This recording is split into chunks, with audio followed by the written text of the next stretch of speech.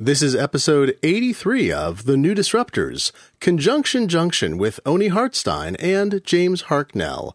Permanent archives at newdisrupt.org. This episode of The New Disruptors is brought to you in part this week by Swiftly.com, a new service of 99designs.com. Get small design jobs done fast. For just $19, they match your small design job with a professional graphic designer and have it completed in less than an hour. In fact, the average turnaround time is under 35 minutes. Go to Swiftly.com/new to let them know we sent you and give them a try for your small jobs like logo changes, social media creative, holiday customizations, business card updates, vectorization, and much more. Swiftly.com/new.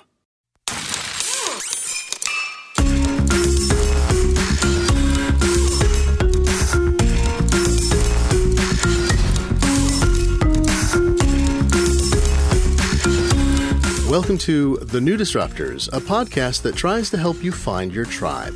I'm Glenn Fleischman, the editor and publisher of the magazine.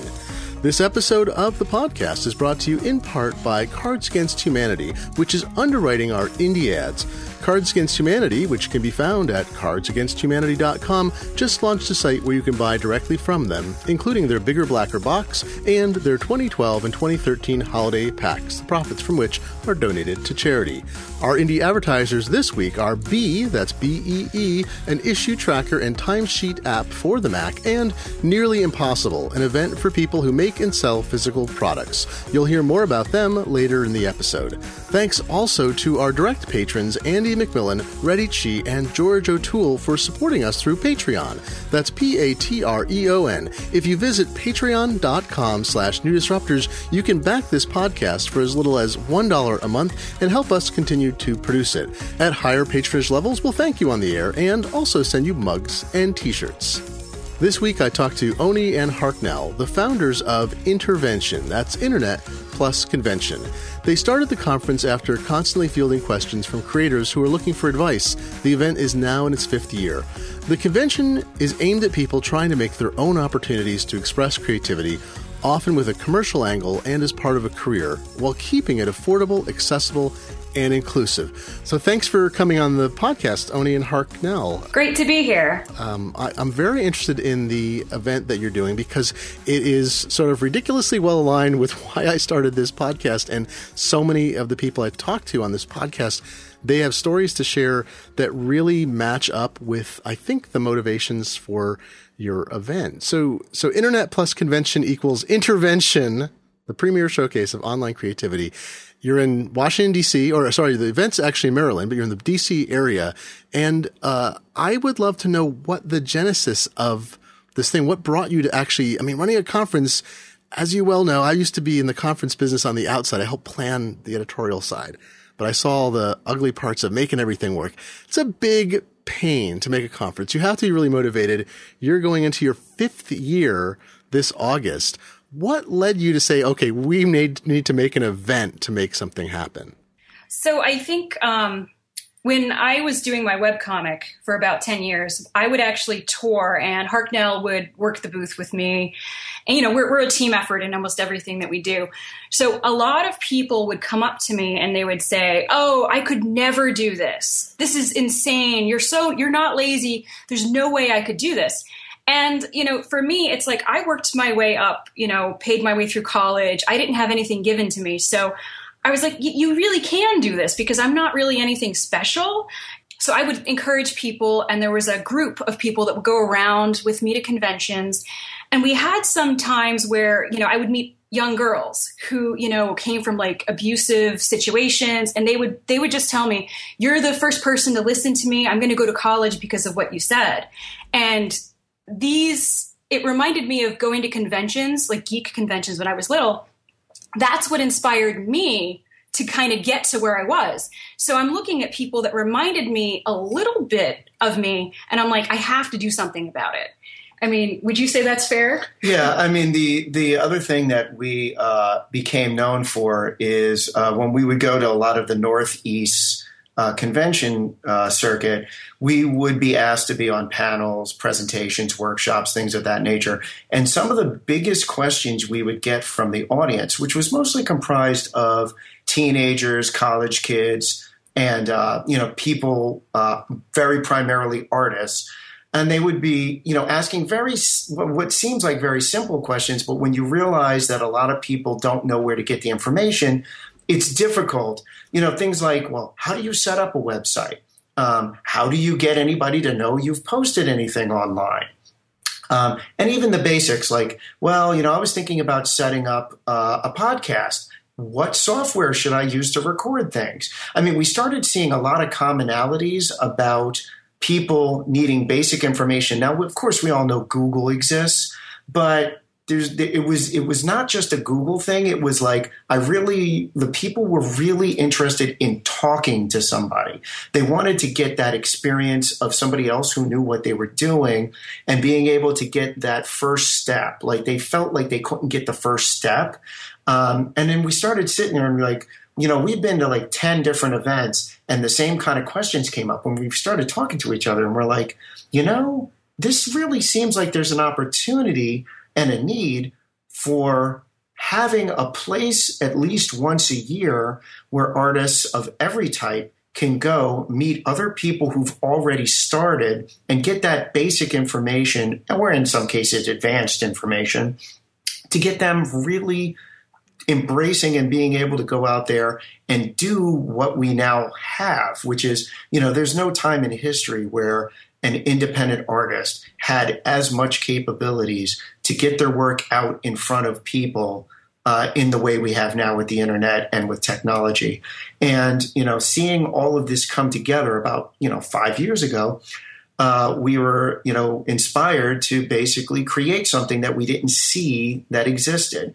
There's different conferences out there for practically everything on the planet, but a lot of them are very expensive. They're very limited in the number of people that can go. And we decided that we were going to do something that was oriented to A, the indie artist, and B, somebody who doesn't have $1 million budget for what they need to do. They're like, this is something that's a side business in some cases, or they're just young and they don't have a lot of the same resources.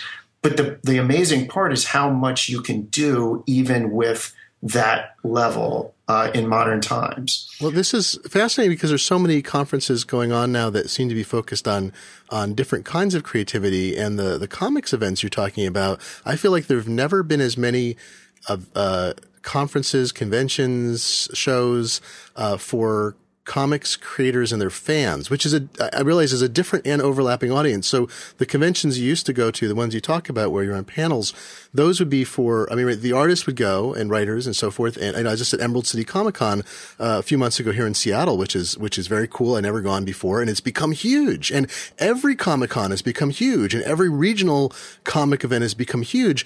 But those are forums typically, right, for artists and writers and other people involved in the creation to meet their fans, to sell merchandise, and then to do, I understand a lot of them, you have these panels and you discuss things. You might discuss issues about gender roles or whatever, but you also have this section you're talking about that is people who are in the industry or want to get in the industry trying to understand or feeling like they can't get in. But that's just like a nook of those conferences as opposed to what you're doing with this event and Beyond Comics as well too. Exactly. Yeah, we split off not split off in a bad way. We love those events. We still go. But we kind of got the idea, in that space on the East Coast. Yeah, go ahead. Oh, well, there's because there's XOXO, which is expensive for the whole event, and they have they just closed registration for their event in September, and I don't know how many they're taking this year. It was 500 last year, and it's $500, which is not cheap for the creative community. It's cheap for the tech world, very inexpensive. TED is $8,000 now for TED, the main event. So $500 in the tech, and it's not a technology conference. XOXO exactly. There's Nearly Impossible, which started last year. There's the Brooklyn event. There's a bunch of stuff like that, but a lot of them, because I want to say they came out of a tech world focus, or they may be focused entirely on products or specific kinds of things. They don't meet all the needs. And we were talking before the podcast, there aren't a lot of these on the East Coast. The East Coast events tend to be either smaller or very focused or, more about this kind of artist or creator meeting fans as opposed to for the creator? A lot of the events we talk about are on the West Coast. Yeah, I mean, when we went to some of the anime cons, sci-fi cons, comic cons, and we were a guest speaker, oftentimes the creative type of panels, like, how to use Photoshop or how to market your work, they would be put on at 2 a.m. I mean, I'm not joking. I remember there was one that we went to that they invited us out as guest speakers, and our first panel, it was a Friday, Saturday, Sunday, and actually Monday event. I think our first panel was at 3 a.m. on Saturday. Then we had one at 2 a.m. on Sunday, and they gave us one at 4 o'clock on Monday, which most of the people had gone home because it was Labor Day or something. Now this is, but even with those parameters, we were still seeing people hungry to get the information. Yeah, for sure. At 2 a.m, there were, we were in a small panel room for this because, of course, as you were pointing out, most of these events are really fandom, events. They're there to meet the creators and get an autograph and buy their book or something. Yeah. But even and key is mainstream, working for a big label creator, not necessarily indie. Yeah. And even at these kind of cons, in the middle of the night, we were in a small panel room because they didn't expect a lot of people necessarily. But in a small panel room, we would have 15 to 20 people who made the effort at 2 a.m. to go and find out how to market your work. This really proved to us there are people who are really hungry for this, and they really want to do it in the afternoon when they're not quite falling asleep. And that was part of the genesis of us looking at doing this event. But there's this idea in the past that conferences, they were shrinking, and I think in the wake of the tech industry collapse, it sucked a lot of money. I'm sucking way back in 2001. I was working with a conference business that essentially, it didn't go under, but they shrunk dramatically. And I feel like there was this wave that rushed out of there. So you had the San Diego Comic-Con continued strong and has grown to an enormous size, but it felt like there was a dubiousness about events of all kinds. But I feel like the last few years have completely refuted that. You started in 2010. So I don't want to say there was a dubiousness then, but it seems like even at that point, I mean, you look at the Penny Arcade, PAX, it's just for game. I mean, it was an event. I like the fact that PAX, regardless of what one thinks now about Penny Arcade or the people involved, there's many different feelings we talk about in some episodes of the show. But regardless of that, PAX is an incredible force that started from zero, but it tapped into something that was unfulfilled, a place for gamers to go to be gamers, not to be marketed at as, and it wasn't an industry show. And I feel like the thing you did here in 2010 it seems like a long time ago. I don't know how much of a risk it was for you to do it, but obviously, there was a crying demand for it, as you saw. Yeah. I mean, we don't want to talk about the risks. This is not an event with a company backing other than ourselves. I mean, we have our own small company, of course. We're a small business, but we're not, there's no venture money in this. There's no, gigantic companies behind this, much like, other big trade shows or other types of conferences have. It was the two of us.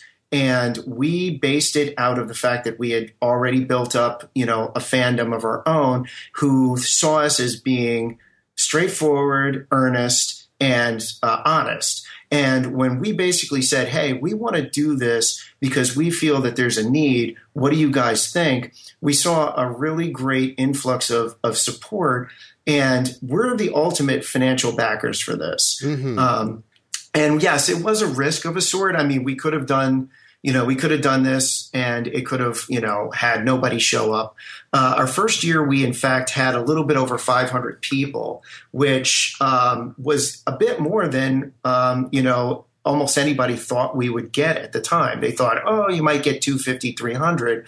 But when we ended up getting, a little bit over 500, we knew that we were on to something, and people were like, wow, okay, well, this definitely has, a need. Up through the the subsequent years, we've grown at least 100 something people a year. Last year, we were a little bit under 1,000. We were, about 920 people. So it's growing. It's not growing. We're not going to be San Diego Comic-Con, but an event like ours, which has a large amount of education, probably we wouldn't want it to do that. You can't have 10,000 people easily learning. We want to settle into a nice number where people feel that they still have the ability to talk to people, network with people, learn from people, and that the size, it's like going to public school. If your school classroom is 10,000 people, you can't ask the teacher a question, ever. You're never going to be heard. So, we've grown. It's not huge, but it's still a nice size to be able to get that kind of interaction across enough people that you'll find somebody who can probably give you the info you need. What you talked about pricing too is, this year's event, it was $40 purchased early. And right now, until the day of the event, it's $40. I'm promoting you because I want to tell people it's still time to go to this thing if you're on the East Coast. Cause we're taping a little bit before it airs. But it's $45 or $50 at the door. And that's incredibly inexpensive for most kinds of events. And especially for one that's focused on people taking their creativity and figuring out what to do with it. Those events are usually fairly expensive, even if people try to do them inexpensively. And so, I guess I'm curious. In part, it seems like you've oriented yourself not as a public service per se, but as something that exists to facilitate and help people. How much has that helped you get the goodwill of the folks participating in it? Need to travel or we're going to be on panels. We're going to help volunteers and organizers and so forth. Has that helped, like the low price coupled with your attitude to get that involvement? I think it definitely does. We wanted first and foremost for it to be accessible to as many kinds of economic backgrounds as possible. We actually have, if you look on the left bar, there's a donate button. So we have kind of like what we call the enabler program as a joke. And it's similar to Kickstarter where people can buy their registration and then they can add on money if they really believe in the concept. So we wanted, almost anybody can go. And if you really, really believe, in the concept, give us, a little more and we'll give you cool stuff like a t-shirt and, or a plush animal in return. And I think that's done wonders to get, goodwill because a large number of our attendees actually pay more than the registration price. Oh, that's neat. That's neat. That's something that's come up more lately too, is that, especially again, like anything with a tech focus, which I know your event has, there's a lot of technological angle of it, especially relying and using the internet. But, there's been this issue about like, look, if you can make things more accessible or you can do more, which you're doing because more money's coming in than the strict fee, then you get to expand that and everyone benefits. And the people who give the money have the benefit of being a patron and expanding it. The people who can't give the extra money get the benefit of the reward of other people who are generous and wanted to make it happen. Exactly. And some of the ones that can't pay up actually do things like bring us cookies or presents or we've gotten all kinds of different presents like homemade cookies and books. Yeah, one of the biggest things that we are very happy about is the response that people have given to the event. People who come year in, year out, like there are a core group that have literally gone every year and see it as a point of pride that they were there from the beginning and that they were, part of this early community. If you actually go to the main website and you look at the top of the page, there's a short, about 1 minute video from Nicole Deeker, who actually we didn't really exactly discover her, but we were one of the first venues for her. No, we were the first. She's actually written an article about how we were the first. Well, we were one of the first to have her come in, and at the time she was doing much more music as opposed to what she mostly does now, which is blogging. But she talks in that video about the vibe of coming to the event, meeting other people, and then reconvening a year later at the event and basically saying, "Hey, what did you guys do this year? What did you do?" And seeing that sort of vibe of creativity that kind of comes together breaks apart for a while. People do their stuff, and then they come back together and they basically say, well, you know what? I did this year, I did this, and it worked this way and all that. So it's got that core thing of people using it to increase their feelings of creativity, going off, trying new things, and then coming back a year later and then reconvening and basically saying, this worked for me, this didn't work for me. So it's a really nice harmonic effect where, every year is always something new that they bring back to the event. Do you find a lot of people are really local? I mean, the cost of this means that people can come every year, which is amazing. And if they're local, if they don't have to find house, I mean, I realize you've got affordable, the hotel room space is actually very inexpensive as well. But are people coming from, within driving distance? They are, but we actually have people coming from California, Finland, Germany. They found their community with you, right? Yeah. Nicole herself is in Seattle now, so she's flying in this year again. Yeah, historically, we've had people from Japan, we've had people from Finland, we've had people, of course, across the United States, people from the UK, Arizona. Germany. Yeah. And some of that was based on our original fandom. Some of these people, have been fans of the work we've been doing for years. And when they had this opportunity to come in and see us, but also contribute to the event itself, they took that opportunity. And then some of them are just, we can't, they just basically found this thing and they were like, wow, this sounds like something that interests them. So they came in, and it's a phenomenal, feeling to know that there are people who are seeing the event and finding value in it in the way that we always hoped when we started it. Let's take a break so I can tell you about this week's Indie Advertisers. The Nearly Impossible Conference is an event for people who make and sell physical products. The conference focuses on how product makers can better tell their story and how they can build a successful business. This year, there are 2 outings for this event in San Francisco on September 20th and in New York City on October 30th. There'll be different speakers at each event. You can learn more about what you'll learn at the event and what it will help make possible for you by visiting nearlyimpossible.org. That's one word, nearlyimpossible.org. Bee, like a bumblebee, is an issue tracker and timesheet app for the Mac. It syncs with any Jira, Fogbugs, or GitHub instance, and it includes a built-in Markdown editor for local notes. It has smart functionality that auto-pauses your current task when your Mac is idle for a configured period and just before it goes to sleep. Bee is ideal both for the individual freelancer who wants to track his or her time and for people within large software teams who are fed up with slow Jira and Fogbugs instances. It's got fast live search and notification among other features that make issue tracking and timesheet management not a burden, but a little bit fun, lets you get on with the work you love. You can find more information and a demonstration video at neat.io/bee. That's neat.io/BEE. And now, back to the podcast. And 5 years in, I've heard this about a lot of events. It's like once you meet your group, if they're all planning to go back, and again, the conference cost is so low, people can go back year after year, where other events like, well, where do I come up with $1,000 to do this? If it's, well, I just need to get a plane ticket, maybe I could use miles. And I even want to call out, at this point, at the room, you still have rooms left, $89 a night for a hotel room. That's extraordinary for most events. A lot of stuff can be held in a city where it's 200, even with the discount, it's 200, 250 a night. I like to get a little bit into some of the nitty gritty because, this is the first conference of this scale you guys have done. You went to a lot of events. You knew that, how these things were put together from the participating side, it sounds like. But 2010, and am I right? This is the 5th year of the same hotel, right? Mm-hmm. Yes. Mm-hmm. Yeah. So you've developed a relationship. 2010, for the benefit of people thinking about this, because this starts to seem like something, not everyone's not going to start a conference, but I think or convention, but I think the thinking, plays into how we approach projects that seem undoable. It's kind of your meta story is that you're doing something that people, maybe they didn't advise you against it, but they're like, it's a really big undertaking.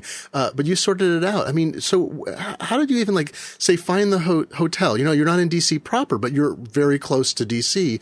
What was the process you went through to plan to start this thing for the 2010 outing? So one thing that we did before doing this, and anybody who wants to start their own event, I would advise staff other similar events, volunteer for other similar events first. We've actually volunteered for other events for at least 5 years before this. And the best way to see how somebody is going to work is to watch them at some other event and just see how they react under pressure. So I had actually been kind of like taking notes on different people, like I want this one and I want this one and I want this one. And we just so happened that we were thinking of doing this for like 3 years. I'm like, we got to do this. We got to do this. And there's some other events. I guess they had some staff turnover. Some people, resigned. And I'm just like, hey, want to join us? So the first person we grabbed was the best hotel liaison in the world, our hotel liaison, Colette. And we knew the first thing, again, when you start an event, figure out what you don't know. And we didn't know hotels at the time in 2010. She did. So we got the person with the skill set that we didn't have, and we filled in from there based on the people that we knew over the last 5 years. Wasn't easy, but, because we did have some turnover, but, in general, it's been a really good building process that, just being involved with the community in the first place before you do something like this is my advice. Well, I'm wondering about budget even is clearly, you guys had sorted out because you approached this as, and I want to come to the inclusivity part too. I had Matt Kahn, who's behind Gamer X on earlier this year, and their event is like any day now as we record this. So let's get back to inclusivity, but one of the points of inclusivity was price, and to get to the right price, including hotel costs or travel costs and your event costs, you had to have a budget. And now Brockville is not it's not exactly a suburban hotel, but you're not right in the main thrust of things where all the political events happen. It's a little ways away, but not unreachable, not hard to get to. Is that how, did Colette help you figure out, like, here's how we narrow down the time of year, the place to be, the distance from, Dulles Airport? Did all those things come into play as you budgeted to reach the price you wanted to be able to offer things for? Absolutely. When we did quite a number of hotel tours, and having worked and gone to a lot of the events in the Washington, Maryland, Virginia area, we were also familiar with many of the hotels or event spaces that normally were used for events. So we had a decent familiarity. And what we did was we looked around and we said, what can we do to make this come in at the price range we want and also be the best experience for the people coming? We actually picked this particular hotel because, number one, it is very close to airports. Number two, it's literally directly in front of the Red Line train station that's available in the Washington, D.C. area, which goes everywhere. Yeah. It literally goes to the airport. It goes all downtown, uptown, all over the place. Oh, so people they can fly international, they can fly into Dulles, they can get on this. They don't need a car, even, the extra expense, or people don't drive necessarily. If they live in some cities, they may not have a car or driver's license. Exactly. Like if you were coming from, you practically anywhere, you can get here fairly easy. For instance, if you're in New York City, you can jump on the Amtrak, take that down to the Washington station, transfer at the Washington station to the Red Line, and go straight and literally walk out of the Red Line and walk right into our hotel. The other thing is there's tons of parking right around this. Right around here for free overnight for the entire weekend. So we picked that. There's a bus that literally stops pretty much right in front of our hotel. I mean, and the local airport also has a connector that goes straight to the Red Line station set up as well. And it's only about 25 minutes from us by car anyway or so. So yes, all of this came together. The particular hotel, the Hilton itself that we used, had a phenomenal setup for this kind of event. It had a really great array of panel rooms. It has a little mini theater, like a movie theater. It has a decent ballroom setup. It has, for everything of this type of event, it was the great founding location for this thing. And it all just pretty much came together well. The big key was when we decided to do this, we initially were like, okay, let's do something that works for the community. Let's make sure that it's sustainable. Of course, you don't want to do 1 year and then, oh God, we go belly up because personally, depletes all of our resources. Right. But one of the biggest key things we thought early on was we're not going to be extracting money out of this event as the primary reason to do it. A lot of other events, they'll come together and the money side is the determining factor. Like, well, if I can't get 100% return on my investment plus blah, blah, blah, blah, blah per year, I'm not even going to do it. We primarily believed in the idea behind it first. And then we said, you know what, if we ever make any significant money off of this, that would be a bonus on it. It really was much more of a strong calling for doing something back for the community. Oni mentioned at one point, I believe, as part of when we were actually talking, not in previous, but we both come out of relatively lower tier financial backgrounds when we were younger. And part of what allowed us to get to where we are now were certain resources that were luckily available to us. Oni had some community-based art things when she was younger that really contributed to her ability to move forward. My local things were things like libraries and various resources. And in this current time frame where arts and libraries and all kinds of stuff are really being cut back because, quote, they don't have a return on investment, and this idea that, public artworks or goods or things like that don't really have a place in capitalism or whatever. We wanted to do something where we felt the return that we had benefited from, we contributed back to the world.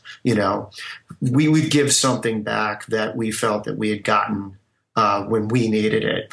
And so again, when we looked around what we could do, this really seemed like we had expertise in a lot of it.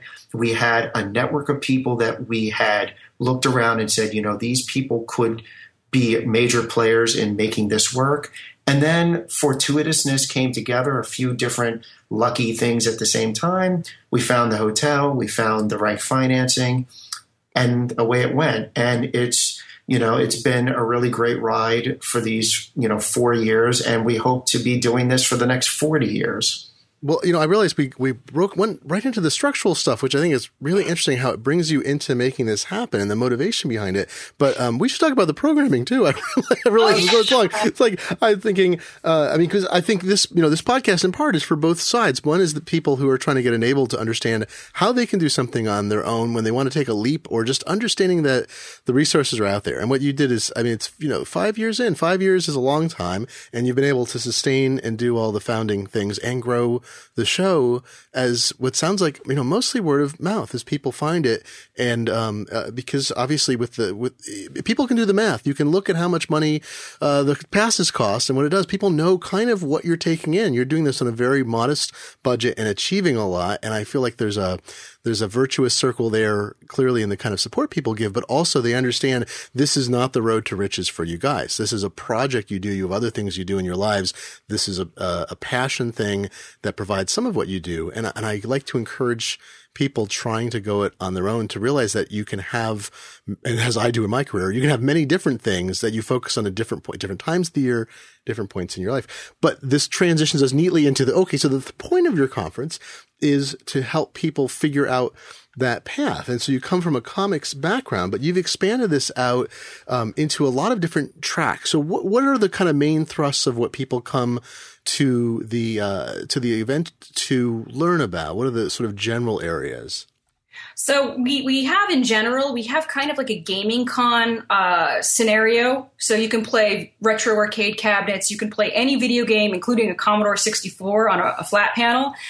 Because the idea is I want to get the everyman in there. I want to get families in there. We have a children's program where they can learn things as well. And that all ties together. That's the fun aspect that kind of gets people in.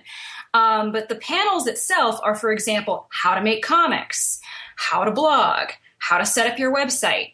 We have a podcasting track. We have an art track. We have of course, I mentioned the children's program, and now I'm blanking because we do so much. We have performances. We'll have, for example, we had Super Mario Brothers belly dance. Awesome. We had a belly dance troupe. Yeah, they wanted to do Super Mario Brothers, and I'm like, this is the best. We're going to have this. So we have that. I mentioned the gaming, but we had some guy bring in a DeLorean, and just talking about the types of programming that we do. Yeah, you'll sum it up better than me. It ranges from.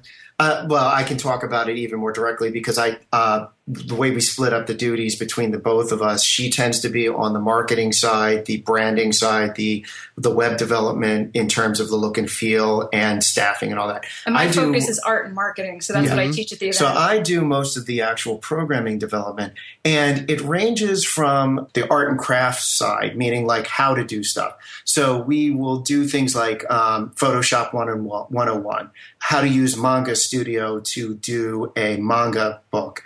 We've had things like, what do you need to know when you want to publish a book, meaning more, the nuts and bolts. Do I have to get the ISBN number? Do I have to get the, how do I deal with a contract with the publisher?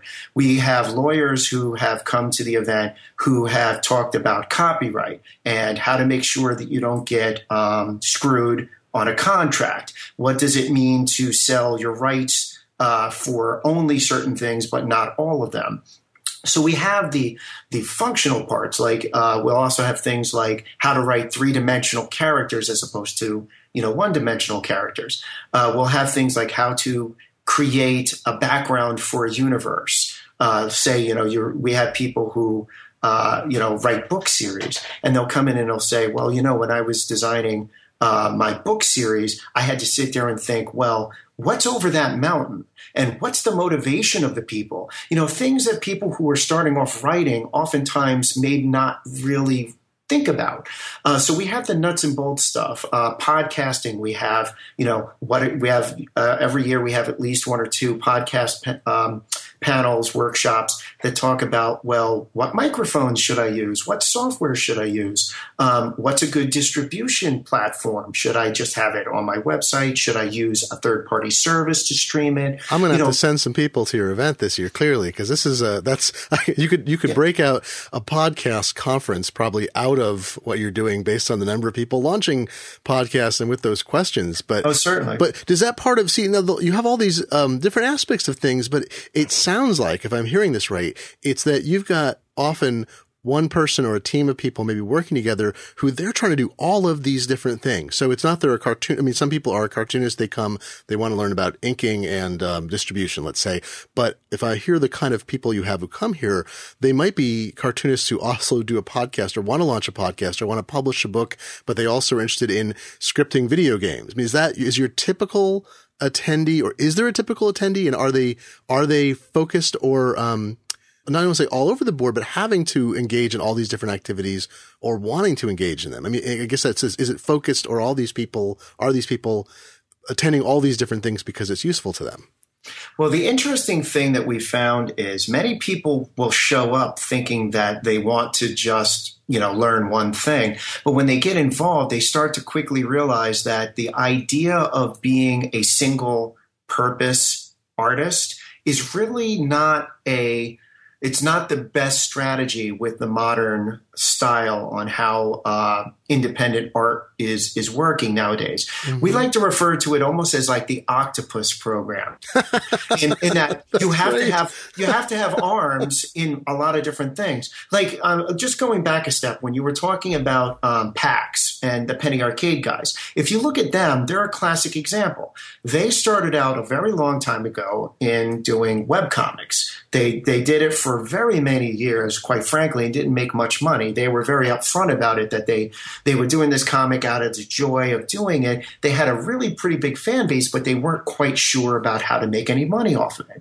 Along came Robert Koo, who stepped in at a very critical point and said, you know what, I'll take over your business stuff and we'll spread out and do what we need to make money. And he basically octopused them out into a number of different things, and one of them being Penny Arcade Expo. And that's a clear example of, if you have an artistic career, you do have to think about, well, okay, I'm a very good artist. People find out that I do art. That's great. And if I just want people to see my work, that's fine. There's no negative on that. On the other hand, what else do I have to offer? Can I do a podcast? Can I talk about the artwork? And then now suddenly people are listening to me for another reason.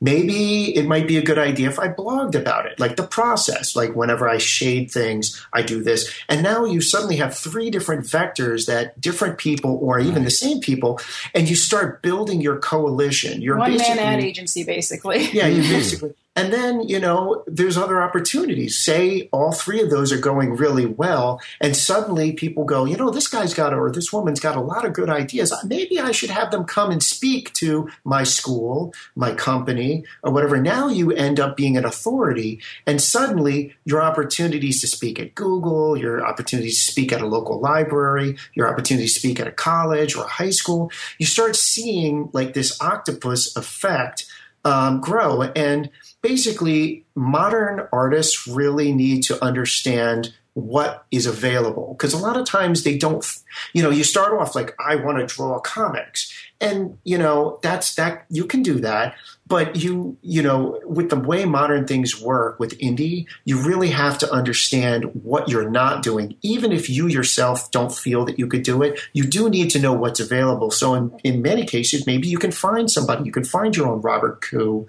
to help you with those, but you need to understand what's available. And that's really what we try to do with the event, show the range of stuff that you can do. And we find that, in fact, one of our funniest feedback things, we do 2 major panels at the event.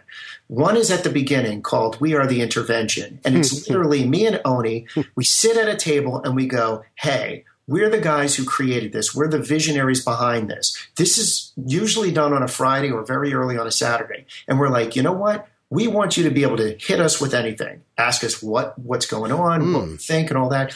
And then, importantly, at the end, we have a panel called So, How Did We Do? And the idea is we're up there with our main staff, and we literally want people to tell us what we did right, and importantly, what we didn't do right.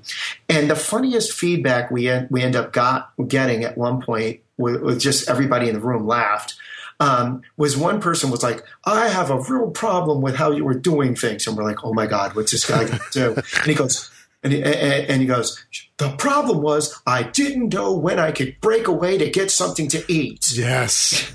Yes. We're like, huh? And he goes, because you kept doing so. I mean, your panel lineup was from 10 a.m. to 6 or 7 p.m. I didn't want to go someplace because there was always a panel happening that was important, and I knew I could get something out of it. And he was like, next year, I want you to make a big break where nothing's happening in the middle.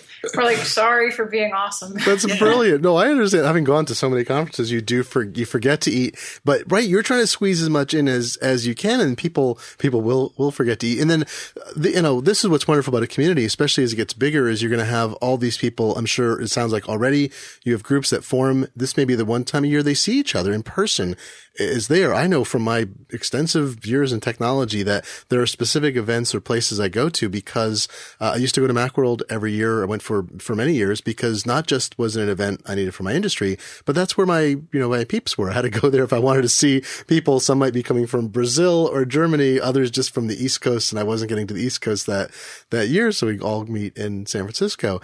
But there is that you don't want to force people into social activities, but I understand that like if there's a break for a meal, people have to find a place to eat together, and then there's a different kind of social interaction and information exchange. I wanted to ask you about a couple other things, actually a bunch of other things, but let me make sure I get to some of these things here too, is inclusivity. Now, this is a huge thing. I don't want to say 2014 is the year of it. I think the last several years have been the year of it, but it's coming to the fore as more and more of an issue for people who organize conferences and conventions, codes of conduct, appropriate response, not just having them, but enforcement, making sure that people, no matter what their gender identification is or age, like all these different factors, the family issues that if you're trying to run an event that ostensibly is inclusive, that inclusive has to have something behind it. Now, I know from looking at your site that you started this event 2010, I want to say with some foresight, clearly from your background. Your background's both, it sounds like, growing up and from going to conventions. You started this with the real policy of inclusivity. Am I right? Is that what led you? Did you see failings or strengths that made you say, we have to do this from the start? Well, I think by default, just how we are, like if somebody is, is gay or trans or anything like that, it's not a thing with us. Like our friends are made up of all different types of people and we don't even really think about it. They're just another awesome person to us. So at first, we were like, we need to have a harassment policy and we need to define this. And I knew we had to do it because like I'm a good event organizer, but at the same rate, I'm like, but it's not an issue at our event, but we probably should write it just for, down the road when we get people that aren't here of our same worldview. Because our staff is as multi-everything as you could imagine. So we definitely did put that in there, and especially because a lot of this started from my experience and my vision and Harknell's as well. And we both have a background in gender studies. So, it's just, I guess it just came naturally. We're kind of chill about it. Yeah, I mean, it was kind of interesting because we've had a comprehensive anti-harassment policy practically from the beginning, and we were definitely from the beginning. Yeah, 2010. And it was interesting in about 2012, 2013 when many other conventions started getting hit with issues where A, they didn't have a harassment policy, and B, they were having incidents that their staff didn't know how to deal with or dealt with very poorly. That's key training. And again, going what Oni was saying, from the beginning, we've had a notion that anybody who works for our event literally has to get what the vision of what we feel is this event, which is anybody can come to this event and benefit from it. We don't want anybody to feel like they wouldn't be accepted. It doesn't matter what you do. It doesn't matter what your background is, as long as you are willing to do the same for other people of our community, then we are a big community. Yeah, that's why we say all people and all genders. And people actually commented, wow, you said all genders, so you're talking about more than two. I'm like, yes, we are. Right. We're talking about literally everyone is welcome here. Including all types of fandom. I mean, over the course of our 5 years, we've had people from pretty much every type of subgenre, sub-community of artwork or of online communities come to the event and be equal in terms of presenting and being accepted. There's all kinds of... Do you remember that year when we had somebody who approached us before the event about being transgender and they were like, oh, kind of like maybe it would be an issue. And they were just like so happy with how it just wasn't an issue. No, it wasn't an issue at all. And they came back later saying, I've never felt more happy to be at an event like this. Yeah. And, it's just part of our design. I mean, we have an internal thing that we like to talk about. Now, we are fans of going down to, Walt Disney World to blow off steam. Just to, go someplace and have fun. And while Walt Disney and Disney World have, a reputation that is variable depending on which element you want to talk about, the one element that never really gets a negative is the fact that they always treat the people that go to their locations as the most important factor. When you go there, they don't yell at you. They don't, push you around or whatever. The idea is to treat each person as if they are the most important person at the event. And we, grab that notion. And, one of the first things we tell people who work at our event is if somebody is not doing something correctly, it's not an opportunity to yell at them and tell them, hey, what are you doing over here? Get the heck out of here. It's, how can I help you? What are you looking to do? Where are you in the right place? Maybe I can get you to where you need to be. It's a very big change from how many other events do it, where quite frankly, they end up having situations where there's a whole lot of yelling, people telling people, you can't do that, get out of here, And we early on were like, no, not only are we going to be accepting, of course, for the range of people that exist, but we're not going to treat people like cattle cars or anything like that. So we have we have always tried to make that very clear. And very, very luckily, or very, very much by design, I would hope, the number of incidents that have happened at our event is almost practically non-existent. zilch. Yeah. And they usually end up being things where we're actually helping people who have other issues, and not in regard to the event itself. In one particular instance, somebody was at the bar at our hotel, but was, overcome with, I guess, too much drinking. So we assisted them to be whatever, but it wasn't even anything directly with our event. Right. So it's, we've been very happy to see that people who come to our event get the vibe and are in it, and they feel very protective of the community. So I think there's like that almost self-awareness and self-regulation. We're also ever present. I actually am legendary for almost passing out from not sleeping for 3 days.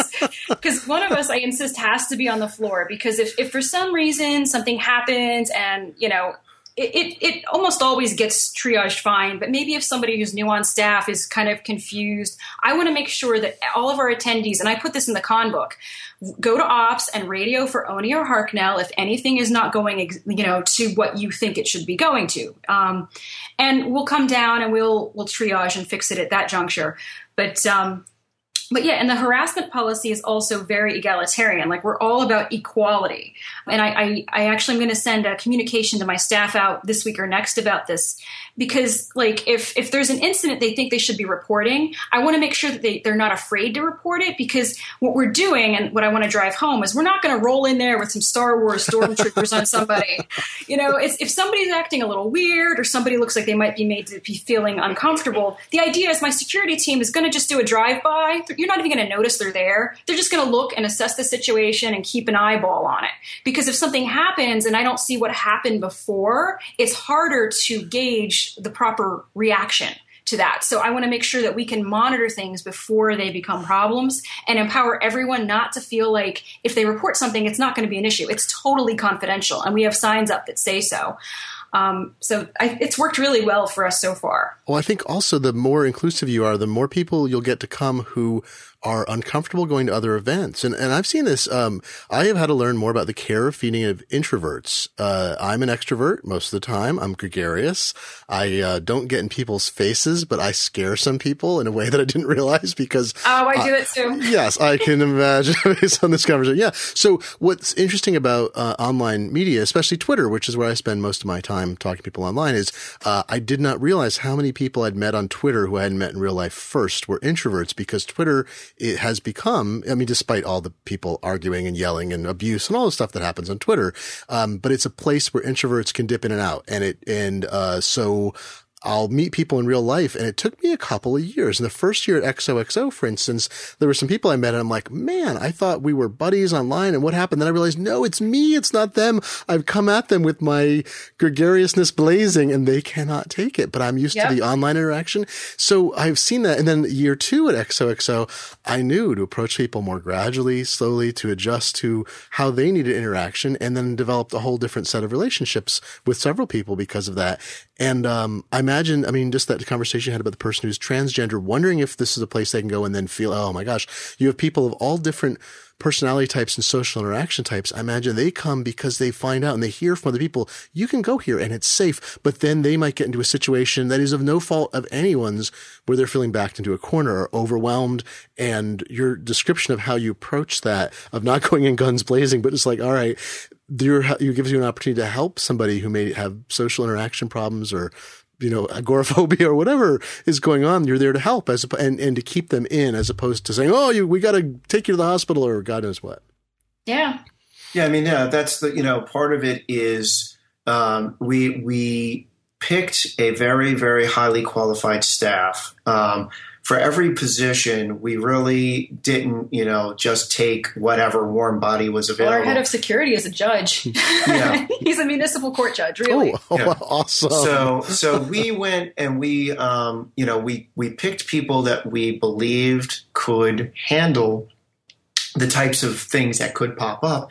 And then, we worked very clearly on defining how we would deal with different situations.